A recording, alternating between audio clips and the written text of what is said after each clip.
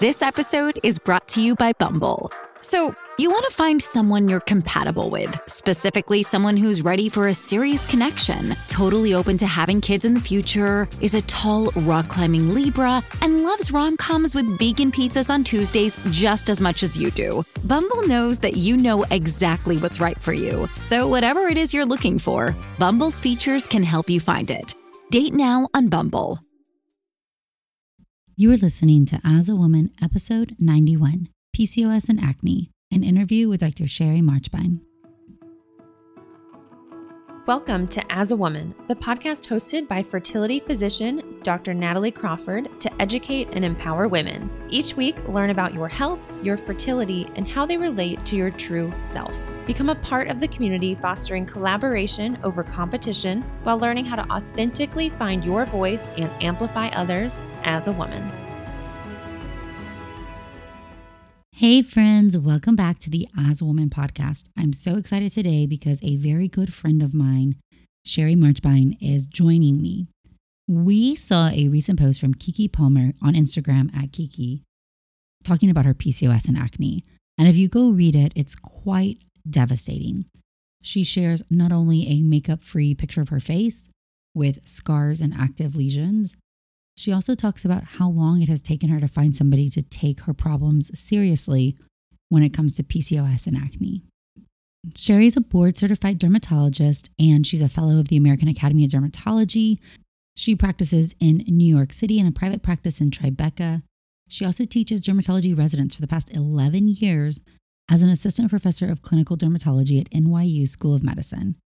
She's a proud mother to two 6.5-year-old twin boys who make sure her life is never boring and keeps her on her toes. She's absolutely fabulous. You are going to love hearing from her today. So let's get started.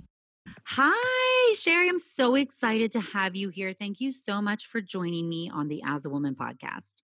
Oh my goodness. I am so excited to be here. Thank you for having me. So thanks for agreeing to me harassing you to come on. No, that's not how it went down at all. You said, hey, let's do an Instagram live. So for people who haven't known, Sherry's a dermatologist, and Yes. we saw a post. You brought it to my attention from Kiki Palmer, who posted about some very severe acne and hyperpigmentation and scarring from her PCOS. So that's a symptom of PCOS. And you brought it to my attention and said, should we do an IG live about this? And I said, of course, yes. And we're actually still going to do that.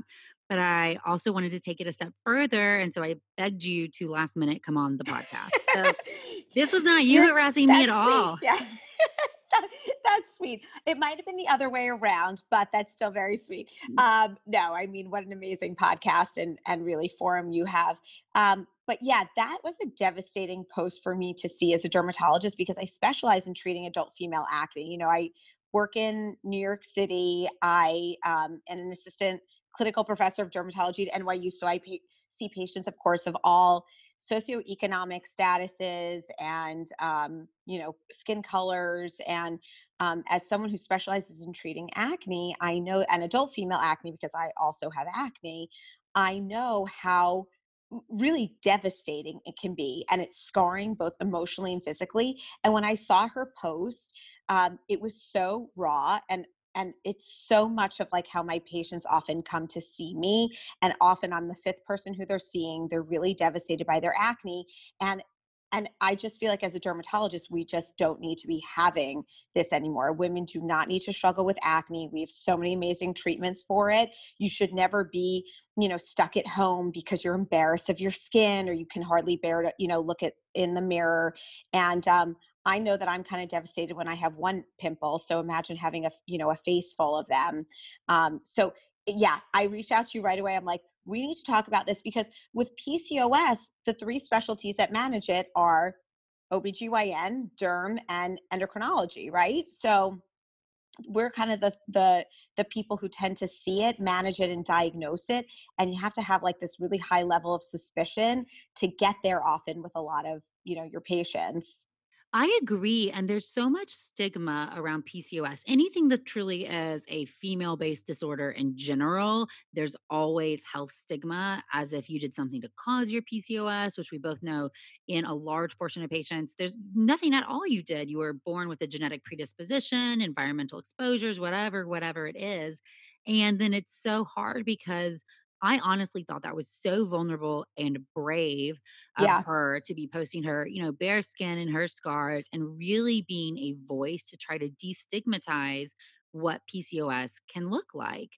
And I think it's really interesting because you may see people earlier in their diagnosis than I do because so the symptoms of PCOS, so right, so it's irregular periods, having high androgen levels. So androgen are the male hormones. And so that can either be in blood work or clinical signs such as acne or excess hair growth, and then having a certain ultrasound appearance of your ovaries, which have lots of small follicles. And that's what's part of the problem is that none of those follicles can ovulate and make estrogen. So the ovary shifts and starts making lots of testosterone. I see these people when they want to get pregnant and suddenly they care that their Right. periods are irregular. But you probably see them earlier sometimes because of the acne is such an obvious complaint. Is that true?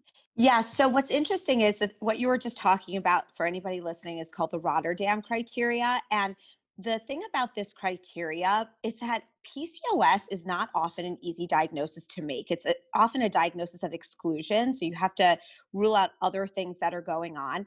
The other thing is, and there are very atypical cases. So, what we often used to think was somebody who's obese, who maybe has like hair growth on their chin or other areas and acne. And what we find is that not everybody is overweight. So we call it like a thin PCOS phenotype. And so not everybody meets that criteria. There are these atypical PCOS appearing patients. And so those are even harder to kind of make a diagnosis of because the typical things that we think about with a PCOS patient, they don't necessarily have. And I guess the point that I want to drive home is you only need two out of the three criteria, and that can include having just acne. So, acne, thinning hair on the top of your head, women who have female pattern thinning, or have excess hair on the chin or other areas that we consider kind of male pattern hair growth, something called acanthosis nigricans, which is thickening of the skin, often at the back of the neck or under the armpits. There are other things that you can have other than acne.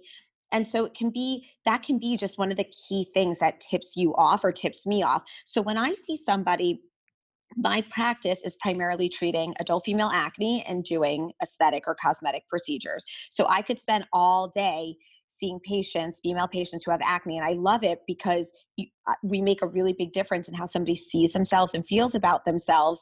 And that way they don't really have to suffer with their acne anymore. But I'm not curing it; I'm just controlling it. So when I see somebody, the things that might tip me off.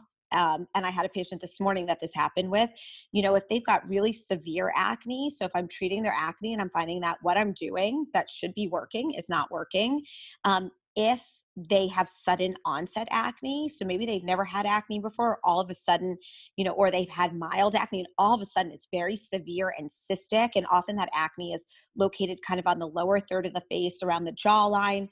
Often women flare around their periods or mid-cycle when they ovulate, or if you have PCOS, you're not necessarily getting your period at the same time every month, or your period is, delayed, or you're not getting it at all. And so that severe onset of acne or acne that's not really responsive to other treatments that I'm like, you should be getting better by now and you're not, something may be going on here. But I saw a patient for the first time this morning who I looked at her and I just, sometimes I think after doing this for 16 years, I can almost just like tell when I look at somebody and it just, there's something about their story that, she'd already been on spironolactone, she'd been on other things and didn't really respond. And I said to her, have you ever been worked up for PCOS? Because this is something that I often have conversations with my patients about. And she said, you know what, that's interesting that you're saying that. My gynecologist thinks that I might have it. She said, I used to not get my period. I'm like, you have it. So you used to not get your period and you have bad, hormonal acne. You have PCOS, like that right Yeah, there. diagnoses it. I tell people this all the Yep. time because 2 out of 3. So you can diagnose PCOS or at least have a huge index of suspicion, just irregular periods and having acne alone meet the Rotterdam criteria. Now, like Yes. you said, there are other things that can go along and have very similar kind of presentations, that especially in a young woman, I like to rule out that it's not really a different disorder like congenital adrenal hyperplasia, Yes. something like that. And so that's a blood test.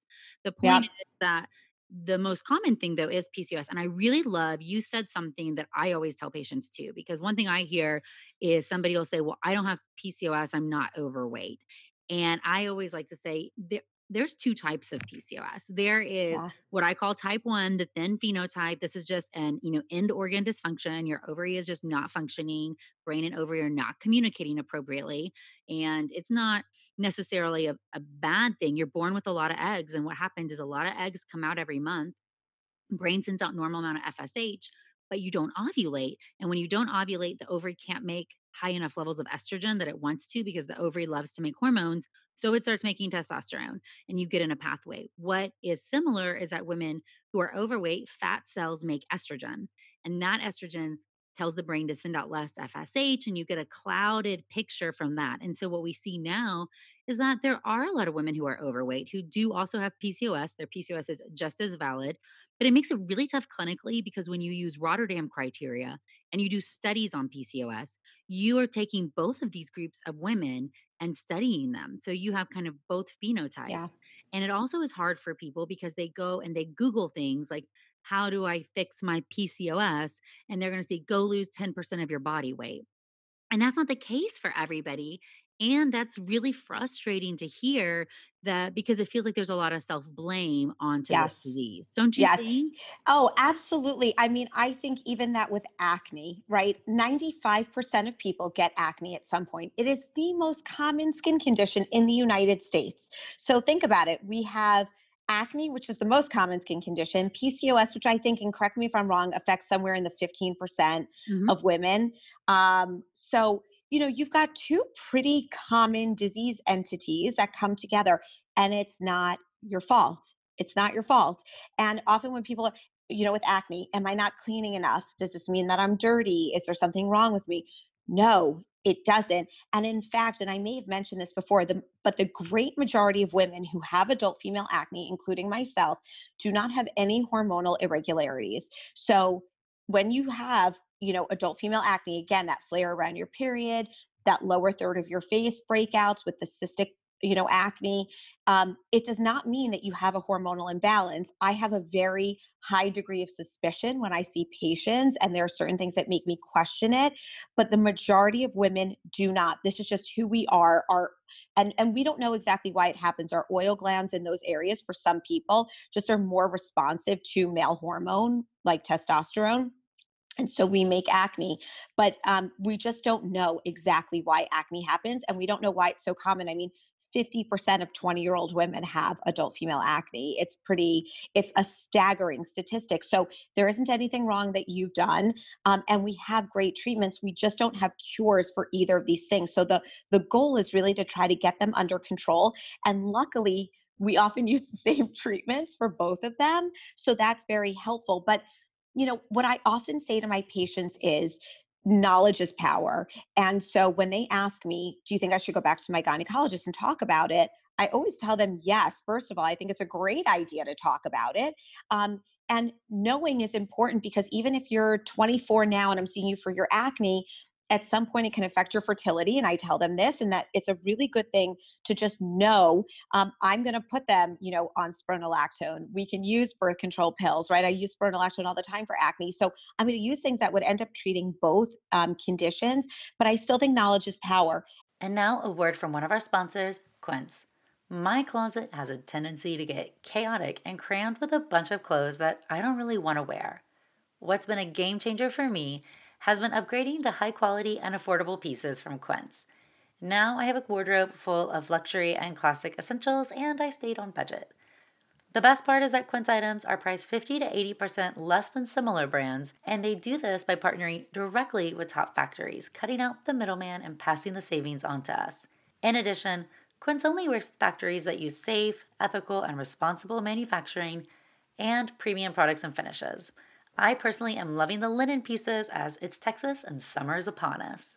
Indulge in affordable luxury. Go to quince.com/AAW for free shipping on your order and 365-day returns. That's QUINCE.com/AAW to get free shipping and 365-day returns. Quince.com/AAW. And now a word from one of our sponsors, Rocket Money. Did you know that nearly 75% of people have subscriptions that they've forgotten about? Embarrassingly, I am one of those as well. And Rocket Money can cancel a subscription for you that otherwise could have been a time-consuming process. Between streaming services, fitness apps, and delivery services, it can be never-ending. So Rocket Money is a personal finance app that finds and cancels your unwanted subscriptions. They monitor your spending and help you lower your bills so that you can grow your savings. Rocket Money has over 5 million users and has saved a total of $500 million in canceled subscriptions, saving members up to $740 a year when using all of the app's features. Stop wasting money on things you don't use. Cancel your unwanted subscriptions by going to rocketmoney.com/AAW. That's rocketmoney.com/AAW. rocketmoney.com/AAW. And now, a word from one of our sponsors, Ritual. Did you know that 97% of women aged 19 to 50 are not getting enough vitamin D from their diet? Ritual is essential for women 18 and plus was shown to increase vitamin D levels by 43% in a clinical study. I love Ritual and I love taking their Essential for Women 18 plus every single day. One reason I love it is that it's gentle on an empty stomach and it has a minty essence, so every bottle feels refreshing and is actually enjoyable. It's also clinically backed multivitamin with high quality and traceable key ingredients, and they have industry-leading sustainability standards. No more shady business. Ritual's Essential for Women 18 and over is a multivitamin you can actually trust. Get 25% off your first month for a limited time at ritual.com/AAW. Start Ritual or add Essential for Women 18 plus to your subscription today. That's ritual.com/AAW for 25% off. And the other thing that I want to say is that the tricky thing about diagnosing PCOS, and Nat, tell me if you've had this, but when someone's already on a birth control pill or some hormonal, contraceptive, you actually need to be off of hormones for 6 weeks in order to get an accurate hormonal evaluation. Well, that's really hard for me to convince my patients to come off of their birth control pill, or for me to delay putting them on spironolactone for 4 to 6 weeks when they're having scarring cystic acne and they're hyperpigmenting. So if clinically I can make the diagnosis, I make it, and then we start them on treatment, because I hate delaying treatment for people who are scarring and have really bad hyperpigmentation, like what we were seeing with, Kiki Palmer, because it's really debilitating, and to delay the treatment further can really affect someone's self-esteem. I agree. I think you have to decide what's most important at that exact moment. I'm actually, on the other side of the spectrum. Most people who come see me are trying to get pregnant, so they've been off their pill, and that's when Good point. Yeah. their PCOS unveils itself. So something that I see very often, and I really want to dive in. I'm going to pound you on all the kind of treatments and recommendations, but Good. here's one thing that really gets me about PCOS is there's a huge push in medicine in general, especially in things that have to do with like hormones or fertility or derm, anything aesthetic, that natural is better than anything else. And so I see women say, hey, um, I have PCOS, but it was caused by the birth control pill because somebody put me on it when I was young and now I stopped it and my periods are irregular and they've never been irregular before. And you and I see you shaking your head, but we're like, no, somebody, took whatever symptom it was you had as a teenager. You had acne or irregular periods or something, and they gave you a birth control pill, which was treating it. Maybe they didn't explain it to you well for why they were doing it. So you lived your life all these years being treated. And then Yep. you stop your pill because you want to be pregnant and your body reverts to normal. But it's not that modern medicine or the birth control pill went and caused you to have PCOS. It's truly just that you were controlling some of these things by taking a medication that is known to treat PCOS. And now you're not because you want to get pregnant, and we're seeing the baseline again. But I'm sure you see that too. I just see a huge push towards resistance to pills overall because this presumption that they're bad for you or that they Yep. cause. Are you seeing that on the derm side of things? Yeah. So first of all, I always like to tell people that I have acne and that I'm on all of these treatments. I'm on birth control pills and I'm on spironolactone plus topicals because first of all, I think it helps normalize it. Okay. I also had preemie twins at 30 weeks. I also had severe preeclampsia, right? Like our bodies do things that we cannot control and it's not your fault. And I'll tell you something, I blame myself for having preemies for a very long time. And then I realized, I did the best that I could. And this is what my body was sort of doing at the time. So I get why people beat themselves up for it and really kind of, think that it's something that they're doing or want to blame something else. But it's not. Our bodies just do things sometimes. What I find in New York is that, and again, I don't know if I'm an exception here, a lot of people are afraid of hormones. Mhm. And what I try to explain to them, and you are much better, because my dad's an OBGYN, and I always say OBGYNs are far smarter than I am, and that they really should be the one. I'm like, they really should be the ones talking to you about this, not me. But um, we know that birth control pills, first of all, are FDA approved to treat acne, and they're also a great treatment for PCOS. And all birth control pills now, because they're worried about like a high estrogen, all of them have low estrogen. Compared to multiple decades ago. Everything. So even if you're doing a low, low, or a low, they're all low. Even if you're doing a regular, Yes. they're all They're low, all right? low. They're all like teeny tiny amounts. And we can do kind of cool things with birth control pills because if someone, let's say, is still flaring with cysts around their period, we can have them not get a period, right? Because I can have them just take a continuous birth control pill, or there are lots of things that we can do.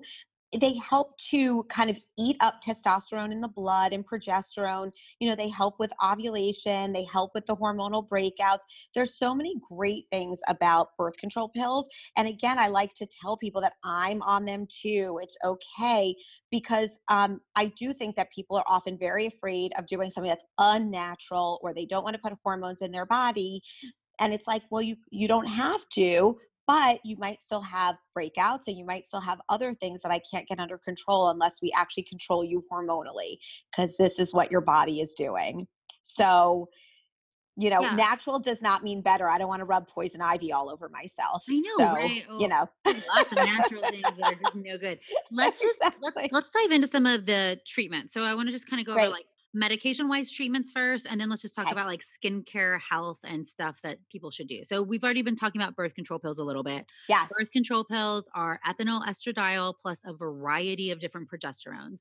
The progesterones, some of them are more androgenic and some of them are less androgenic, which means they mimic testosterone or they oppose testosterone. But no matter what type of progestin is in the pill, the estradiol, when it gets metabolized in the liver, it all increases sex hormone binding globulin with what you exactly said. It binds up testosterone. So it eats up testosterone and you get a lowering of your testosterone. And almost every patient with PCOS who's struggling, even who's trying to get pregnant, I very often put them on pills for a little bit of time because we can get testing done or this or that. And they feel better. Their hormones are more stable Yep. and they feel better. Their acne gets better. And so I'm presuming that that's one of the things you talk about to your patients. Is that correct? Yeah, so I think that there are 4 FDA approved birth control pills for the treatment of acne. That being said, any combined oral contraceptive pill, so as you mentioned, if it has estrogen and progesterone, will treat your acne. That is a treatment. It's just that some of the companies have not spent the money to gain FDA approval. So it doesn't mean that they won't work. They do. And I really defer to, gynecologists to help prescribe the birth control pill that they find is best for the patient. There are certain ones that I prefer for acne. So I really like monophasic birth control pills, which means that Same. it's the There's no need for same. Okay. triphasics anymore. So we can all Perfect. I agree on love, that. by the way, Natalie and I did not talk about this beforehand. So, but I love you, and this just makes me love you more. So I love monophasic birth control pills. That means that you're taking the same dose every day. So things like Sprintec, et cetera, are really great ones. Um, and often those are the ones that I find can be really helpful when you want to do something called a continuous birth control pill, where every 3 weeks, instead of taking your placebo, you start a brand new pack. I, by the way, do that. And I haven't had my period in about 7 years since I Same. had my children. I love Same. There's you. no I reason love for you. a period. No reason for That's right. acne. No reason for a period. I'm done. Correct. Correct. There's unless you want to get pregnant, you don't need a period. And by the way, it's safe. And Nat, you're the one to talk about this, but because you're not having unopposed action of either hormone, you're having them combined. It's totally safe to do. You do not need to have a period. I don't even own a tampon. Like I wouldn't even know where to get one or what to do with it, to be honest, at this point. I'm just going to echo this really quickly because I love it. You said it perfectly. So there's nothing unopposed. So there's no reason why you have to have a period. So it's perfectly fine to have amenorrhea or absence of periods if you're on hormonal contraception, whether it's a Mirena IUD or a birth control pill, because we know that that's a known side effect, and that side effect can be highly beneficial to women who don't want to go on the tampon hunt. But if you have PCOS and you never have periods because you just have PCOS, that's a very different scenario. Yes. Unopposed Yes. estrogen from untreated PCOS and not having your periods is not okay. One of the most severe medical complications that can come out of PCOS is endometrial cancer, which happens from unexplained or from unopposed estrogen, from never ovulating, never being on any type of treatment. So I tell my PCOS patients this all the time. I can put you on a birth control pill and you can never have a period, and that's fine. But if you are on nothing and you never have a period, that's not good. So there's a very Right. big difference there. But yes, I love continuous birth control pills too. So I think we're the Yay! same. Oh my God, I love this. So yeah, that's something that I often talk to my patients about. And I just want to bring up one thing because you mentioned Mirena. So as a dermatologist, sorry, so I love Mirena because obviously you don't get well, a lot of patients love it because you don't get your period and they do love that. But Mirena, for those who don't know, is a progesterone secreting IUD. And there are multiple progesterone secreting IUDs. And then there are copper IUDs. But the progesterone secreting ones, unfortunately, have been linked to causing acne. So if you look at the package insert of Mirena, I believe it's about 13% of patients who have Mirena do experience acne. And so although it is not the worst thing in the world to be on if you have acne, it often explains it. So when I see patients who have adult female acne, of course, I'm always doing an intake on what form of contraception are you on, because it's very important. If you're on a progesterone secreting IUD, that's important for me. Number one, it's a little bit harder for me to treat your acne because there's actually a reason that you're getting it, right? The progesterone is actually stimulating, oil gland production and breakout. So you can definitely get acne from that.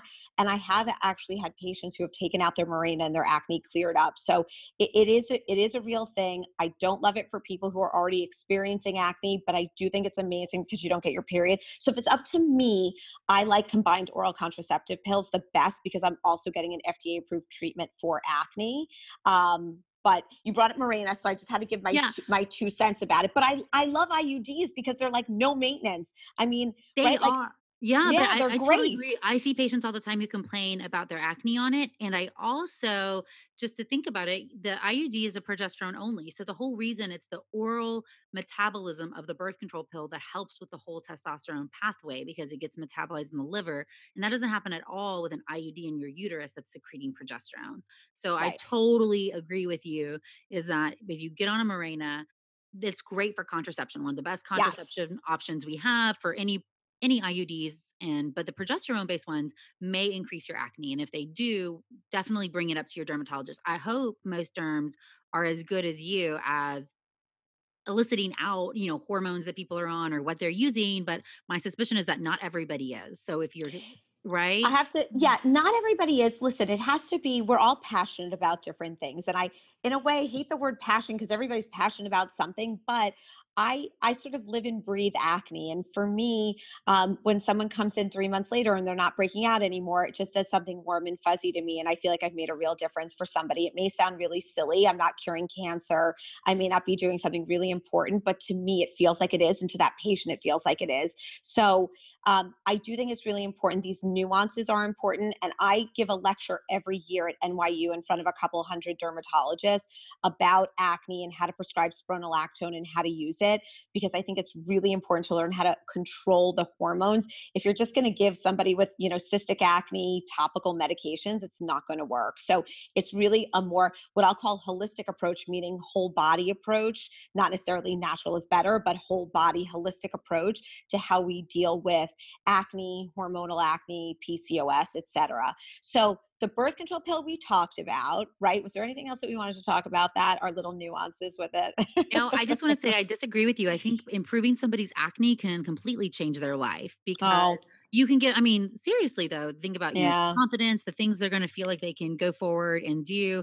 That's a huge, huge deal there. And by being an expert in adult female acne, I mean, that's really special. That's really special. So don't be like, it's not curing cancer. I mean, to me, it could definitely change somebody's entire life. But I No, would, I'll tell you, when someone says to me, I don't have to wear any makeup anymore to go out, meaning their hyperpigmentation is better and they're feeling great and they don't have to cover up their breakouts. It is a great feeling for them. I know that they feel amazing about it. And I do know that it is life changing for them in that way. So yeah, it's a blessing, and I'm honored anytime somebody wants to come in and let me kind of touch their face and treat them. So that's birth control pills. Should we talk about Spyro? Am I I was about taking to over this? say, Am no, I that's taking over this exactly where we podcast? I think we just have the same wavelength because that's exactly where we both wanted to go. So Okay. when do you prescribe spironolactone? Day one, day Day one, one. day one, day one. So spironolactone for me, I could not practice medicine without. It is hands down my most favorite medication. As I have mentioned, I am on it as well. I just love this pill. So spironolactone is actually not FDA approved to treat acne. It's not FDA approved to do anything with your skin. It is a diuretic, and we use it. It's FDA approved for basically high blood pressure. So it can help you pee a little bit more and it can lower your blood pressure a little bit more. And what they found when using it is that it's also an anti-androgen. So in the same way that birth control pills kind of eat up, what I like to say, like eat up hormone in your blood, this does too, but it's at the level of your oil glands. It's so cool because it literally works like at the level of your skin. So I just love this pill. It's like a little Pac-Man. It's like a Pac-Man for Little hormone in hack. your skin. It's like a Pac-Man for hormone in your skin. And it's a really great medication. So the main potential side effects for anybody who's taking it, and I feel like I say this 30 times a day, is breast tenderness and a little bit of an irregular period. And by the way, those are uncommon. If you're on a birth control pill or some other form of contraception, it's really uncommon, but it's not impossible. So like, could you have a little spotting from it for a month or two? Sure. Might your period be a little bit irregular for a couple of months? Yes, but it's unusual that happens. Because it's a diuretic, you might pee a little bit more on it. So if you find yourself going to the bathroom a little bit more, that would be normal. You could also get a little dizzy or lightheaded. Women, our blood pressure tends to run a little low anyway. So when I give you a medication that might lower it a teeny tiny bit more when you stand up, you might get a little bit dizzy, but these are all things that pass. They're not anything that's debilitating or that should stop anybody from taking this medication. And then the other thing that I always warn patients about is that because it's something called a potassium sparing diuretic, it can increase the potassium level in your blood. Now, there was a great study done in 2015, which is a study that changed my practice of medicine, that was done on female patients. And they looked at patients who were both on spironolactone and those not on spironolactone. And what they found is that if you were young and healthy and under the age of 45, there was no higher chance of you having high potassium on spironolactone versus off of spironolactone. So I don't routinely check potassium levels in patients. I used to. If you asked me 10 years ago, I was checking it on everybody. And now I don't anymore, which makes it so much more convenient for patients. So I don't routinely check it unless you have kidney disease, heart disease, or you're on some other medication like ACE inhibitors or something else that would, increase your level of potassium. The other thing I will mention, though, is that many of us are on SSRIs these days because anxiety and depression are real, and certainly real in the time of COVID. And there's a potential to change your sodium level in your blood with SSRIs and spironolactone. So I'll check occasional sodium levels in patients who are on that. And again, not being, joking about it in any way, but in New York City, I'd say we're all on SSRIs. So, I do sort of, check that for those patients. But this is a great medication. It's super well tolerated. If you come in with adult female acne, we are talking about it day one. Unless you have the most mild acne, we're talking about it day one. And I typically I actually use doses. I don't know how high do you usually go with your Spiro? We've never talked 100. about this. Okay, so I start at 100. Oh, well, look at us. So you're the I expert on know. this one. I usually do 100 and then like, with a birth control pill, but Yes. So for adult female acne, and especially those who again are on Mirena or some sort of progesterone secreting IUD, um, or those who have PCOS. Remember, I said there's a lot of people who are harder to manage. And then I'm going to add in my next category, which is mask acne, which is also really difficult to treat. Um, I started 100 milligrams of Spiro. I usually do it at nighttime, but you could do it in the morning if you really want to. And then the next month, so I have a very low, we want to get you clear quickly. So within 3 months, my goal is for you to have no acne. So I see you back a month later and we go up to 150 if you're not clear. And then I see you back a month later and we go up to 200 if you're not clear. And I actually even go up to 250, which I find that some of my patients need. And we use it in much higher doses for other medical conditions, just not skin. So I don't go higher than that, but we certainly use it for other things at higher doses. So that's how I dose Spiro. And it is a game changing, like, lifesaver. I love it. So I want to say a couple things. One being that spironolactone is a really great option. I find, and you can tell me if your experience, because you have more acne-based experience, that it tends to work better when a patient is on Spiro plus birth control pills, just the Abs- combination of them both. Absolutely. Acne is never a one medicine treatment. So monotherapy, one drug, topically or orally, does not work to treat acne. For me, acne is a combination of multiple topicals and two oral medications, which is birth control pills and spironolactone. They work much better. They augment each other because, as you said, we've got like Pac-Man in the blood, the birth control pill, and then we have Pac-Man at the skin, and that's spironolactone. So, we're kind of, treating you from different angles, and that's really what works best. So I Also agree with you. for this audience though, we do not want women who are trying to get pregnant or who are pregnant on spironolactone. So if you're listening Correct. to this and you're like, "Oh, I have terrible acne, I want to get started on spironolactone," you're not a candidate for it if you're trying to get pregnant. You have to be preventing a pregnancy, and that's because if you got pregnant, there could be birth defects because of the inhibition of the testosterone pathway here, especially, in a male fetus. So Yes. that's not something that we're doing if you're actively trying to get pregnant. So sometimes I'll have patients, they come to me because they want a baby, they have bad PCOS, and we take a few months off and they go on birth control pills and Spirono and just try to control some symptoms and feel Yep. better. And then we try again because you can't do that while you want to be pregnant.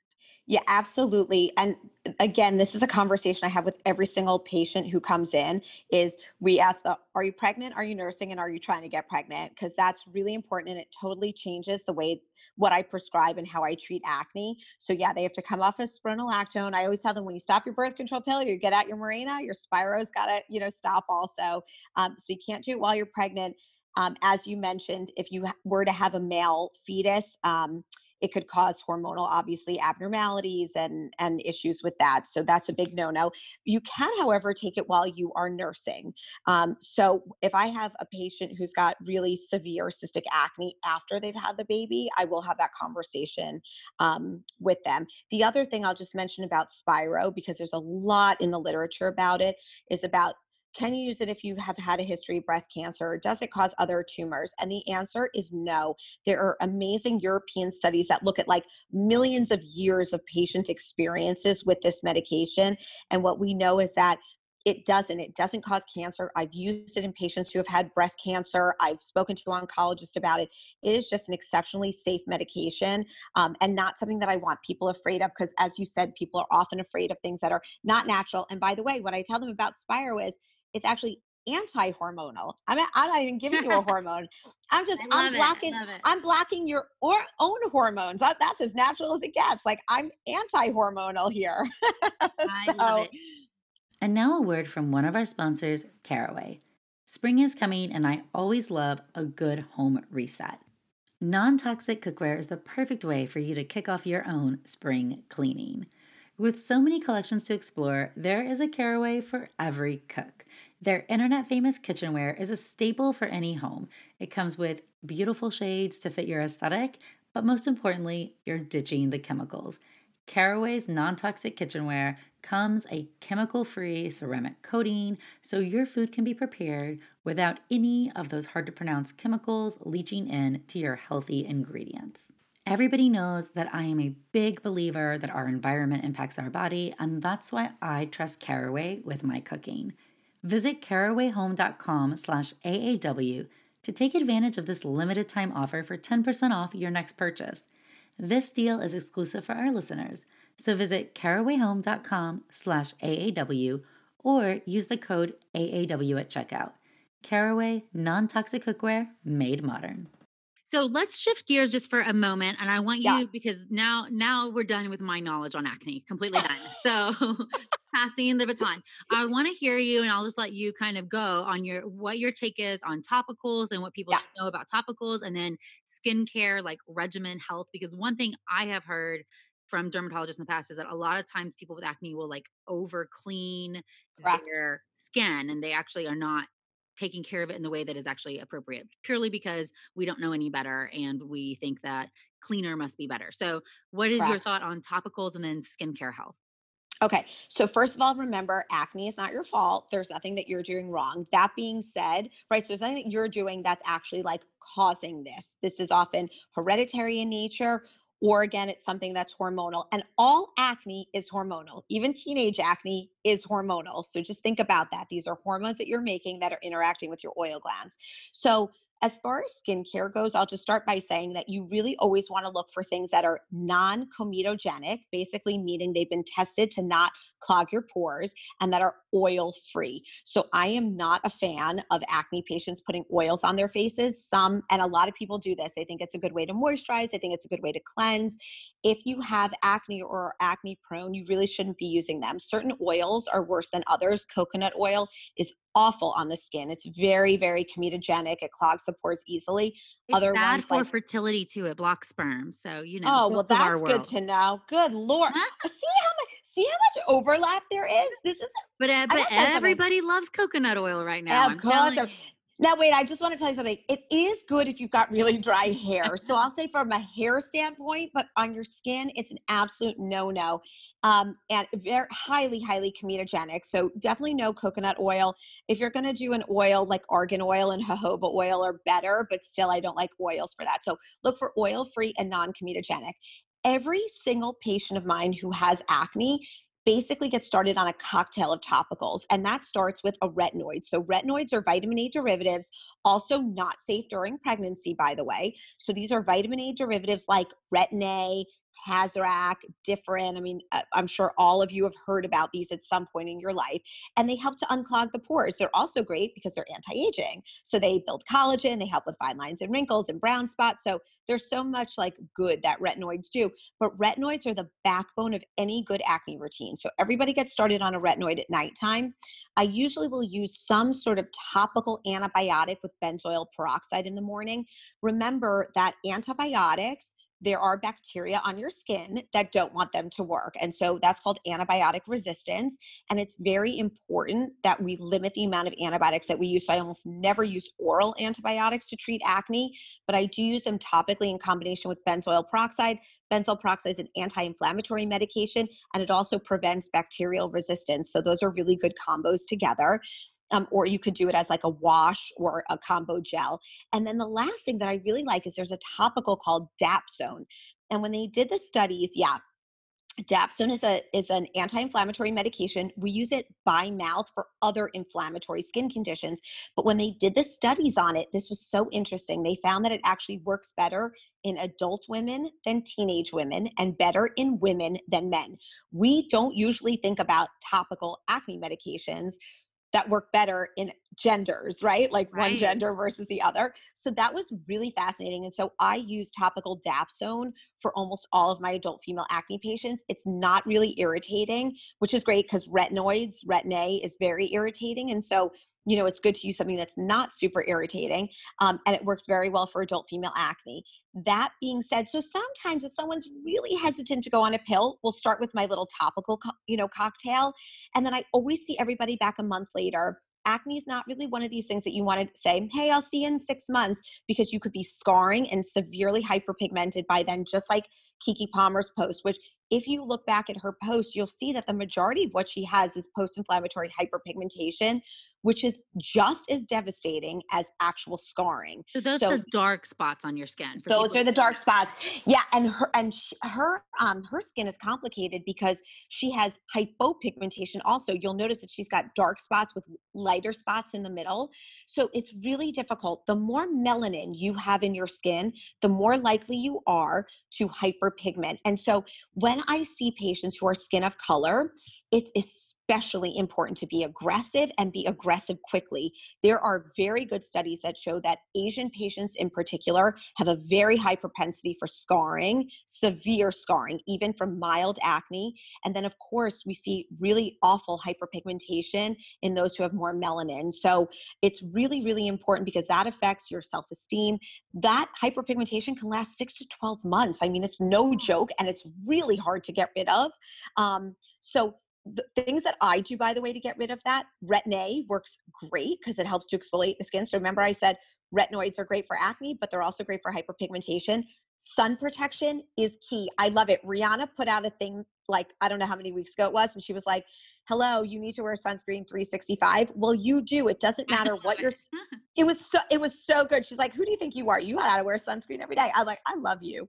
Um, so it's true. It doesn't matter what your skin color is. You must wear sunscreen every single day. That's very important. And especially if you're acne prone, because those of us who have acne, if you ever get a zit and it leaves you with a pink spot or a brown spot for like months and months, that's the post-inflammatory hyperpigmentation. So if you get any sun, it's going to just make that darker. So you have to sun protect like crazy. And I usually recommend at least a 30 SPF. I also like tinted sunscreens because they block blue light. So blue light, like I'm holding up my iPad right now, blue light from your iPad or your phone or your computer can actually make those spots darker.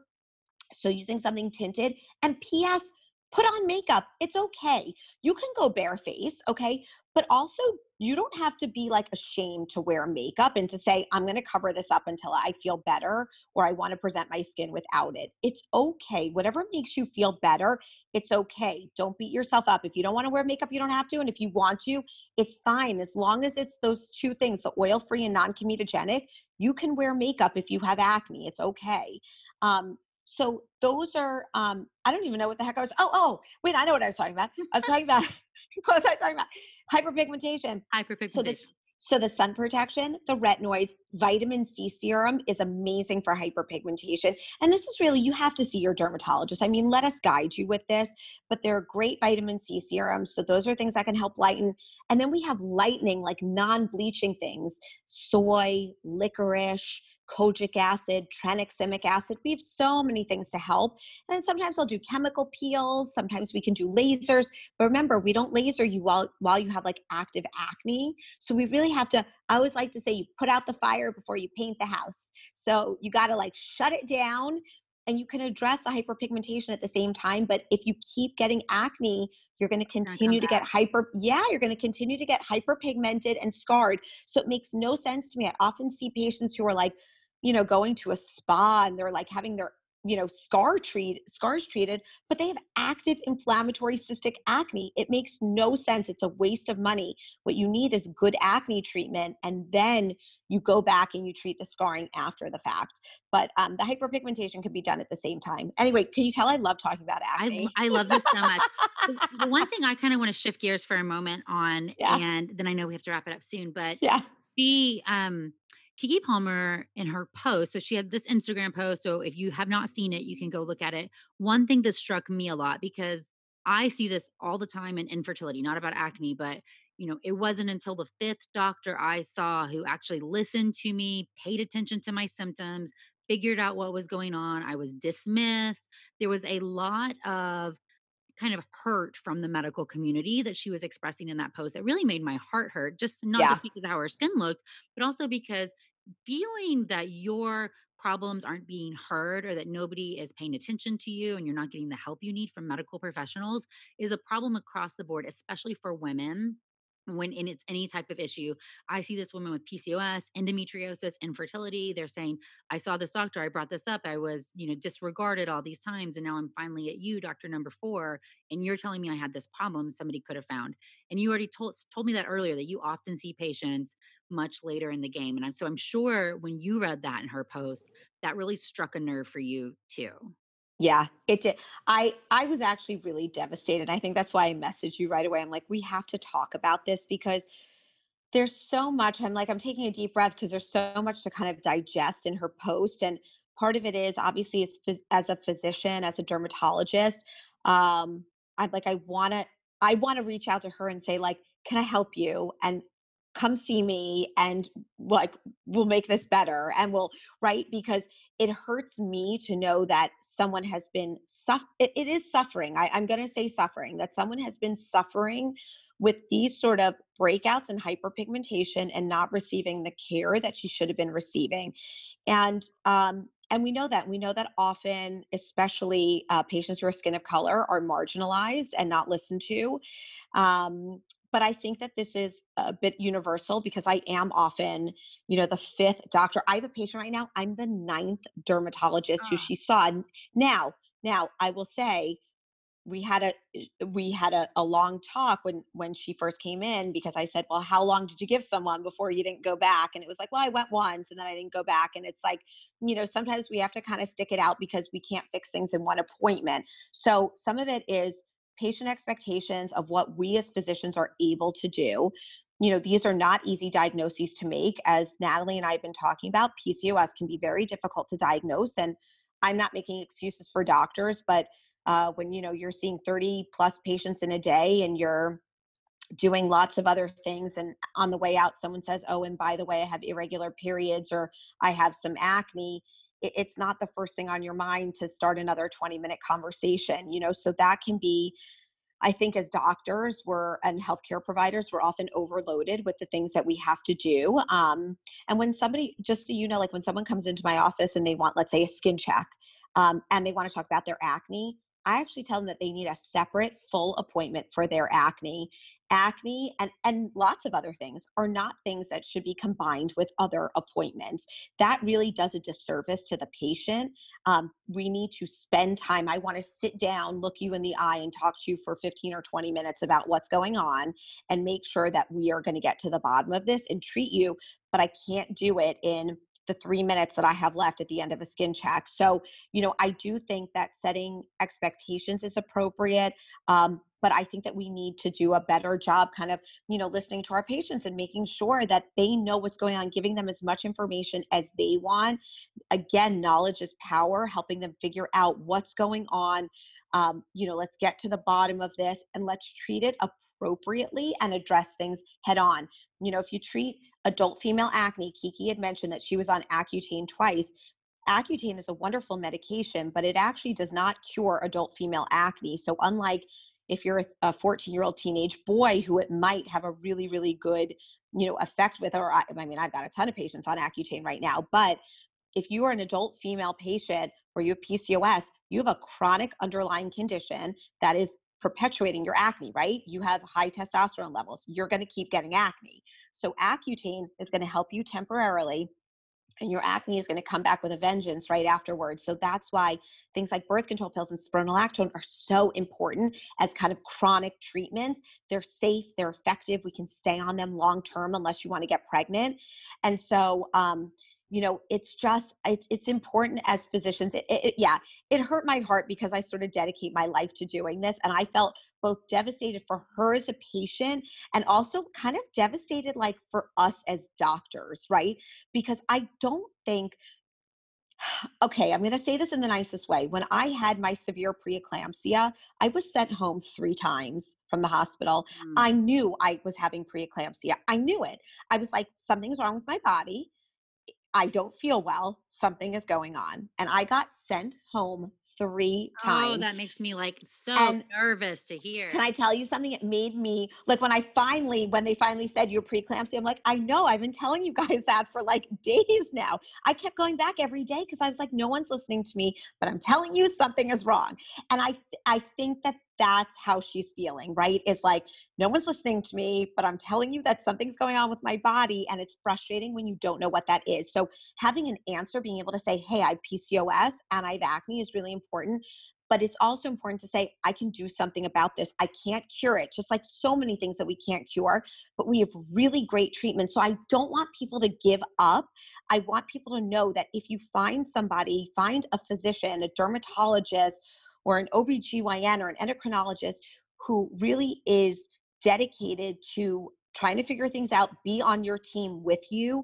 That is the most important thing. Be a team with your doctor and get to the bottom of what's going on and then treat it effectively. And that to me, I feel like that was the most heartbreaking thing, because I'm like, she needs like a team. Like I want to like hug her and like be on her team, you know? I love you so much. I feel like we are very similar, just in different worlds of where we practice, because I feel this way all the time. People will reach out to me on social media and tell me their stories, and I am sad for them and sad for how are we getting to this place? And the one thing that I would Yeah. say is essentially what you said. It's okay to be your own advocate. Empower yourself by knowing when you should feel okay pushing a little bit harder for yourself and standing up and saying, this problem I need help with. And it's okay to get other opinions. It really is. Some people are not going to be a good fit for your team. And if you're not getting what you need out of the doctor patient relationship, it is okay to go find somebody else who maybe is more specialized in that, or who just has a style that's going to resonate with you better, whatever Yeah. the point No, is. styles are important. Like I'm a huggy kissy person. So Same. actually COVID's really hard for me because I can't, I mean, I touch patients. Obviously I'm doing things to them all the time, but like I want to hug them. So we do like virtual hugs. But that to me is something that's important when somebody comes in. I want them to feel loved. I want them to know that I am with them through this process, that, I know that I am going to make this better and that we're going to do it together, and it's hard work for them, and that they can do it too, and I'm there to support them, and they can reach out whenever they need, but I'm there to support them through this process. And then when a few months go by and they're clear and I'm like, we did it, this is the best ever, but it's because of their hard work, right? It's way easier for me than it is for them. I just prescribe the stuff that's going to work, and then they have to actually go home and do it. So being a patient who has PCOS and acne, is hard because you have a lot that you've got to do when you leave my office. I wanted to mention one thing quickly, which is a lot of patients with acne are afraid to moisturize their skin. I'm just going back to skincare very Yeah. quickly. You have to moisturize your skin. It's extremely important. We know that acne has a damaged skin barrier. So it means that there actually is something innately wrong with your skin. Eczema, rosacea, psoriasis, those all have diminished or damaged skin barriers as well. So if you don't moisturize your skin, not only will it make your acne worse, and you'll continue to have acne, but you're not going to tolerate the medications that I give you to put on, because things like retinoids can be very drying. So you don't need to be afraid to moisturize. You can always look at, like, I post the things that I really love, but again, non-comedogenic and oil-free. And ingredients like ceramides and hyaluronic acid and glycerin, those are great for your skin.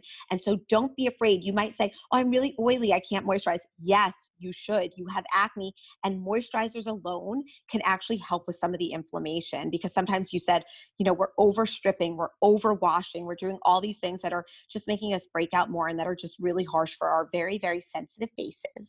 So take care of your sensitive face and give it what Take care. That's right. Okay, well, I am going to say thank you so, so much for joining me. And I told you I'd pick your brain for 30 minutes, and it's been an hour, and I love you so, so much. And please tell everybody who is listening where they can find you on social media, because I know you have a wealth of information online just trying to help people. And so where all can patients find you? So right now, because my TikTok I can't figure that out, Nat. I have to talk to you about that You because can do something's that, going. girl. Yeah, no. I literally can't sign in. Okay, I am electronically challenged, and we're gonna have a conversation about this later. But you can find me on Instagram at Dr. Shari Marchbein. So that's where you can find me. And I love you. Thank you for having me. I could really talk about acne all day long. It's a problem. I It's love maybe a it. problem that I have. But this What is about amazing. if anybody wants to be your patient? How do they become a patient of yours if they live in New York? Yes, you can call my office. I'm in Tribeca, 212-233-2995. And I would love to see you there. And honestly, you can find me because it's linked on my Instagram. So by all means, come and see me. Or if you're in the tri-state area, New York is fantastic right now. I've been living here through the pandemic with my children. You're all good. You will not see my face, but you will see me in an N95 when you come in. And I will not, unfortunately, hug you until this is all over, but we'll get hugs at some point. We'll get hugs at some point again. Okay. Thank you so much. Lots of love. Appreciate you. I love you. Appreciate you even more. I hope you guys really enjoyed this episode. I get asked questions about acne all the time, and I'm not a dermatologist. Even though I help women with PCOS, I'm not the expert in treating the skin specifically. So it's so good to get these questions answered and just really start to talk about the stigma of PCOS, the stigma of acne, and how by talking about things, we can support each other better. So I am just so thankful to Sherry for coming on and for agreeing to be on the podcast with me. Please go and follow her. Again, it's at Dr. Sherry Marchbein. As always, you can follow me on Instagram at Natalie Crawford MD or on TikTok of the same. And please consider going and subscribing to the YouTube channel. We're doing great things over there in video, and I'd love to have you watch. Thanks, friends.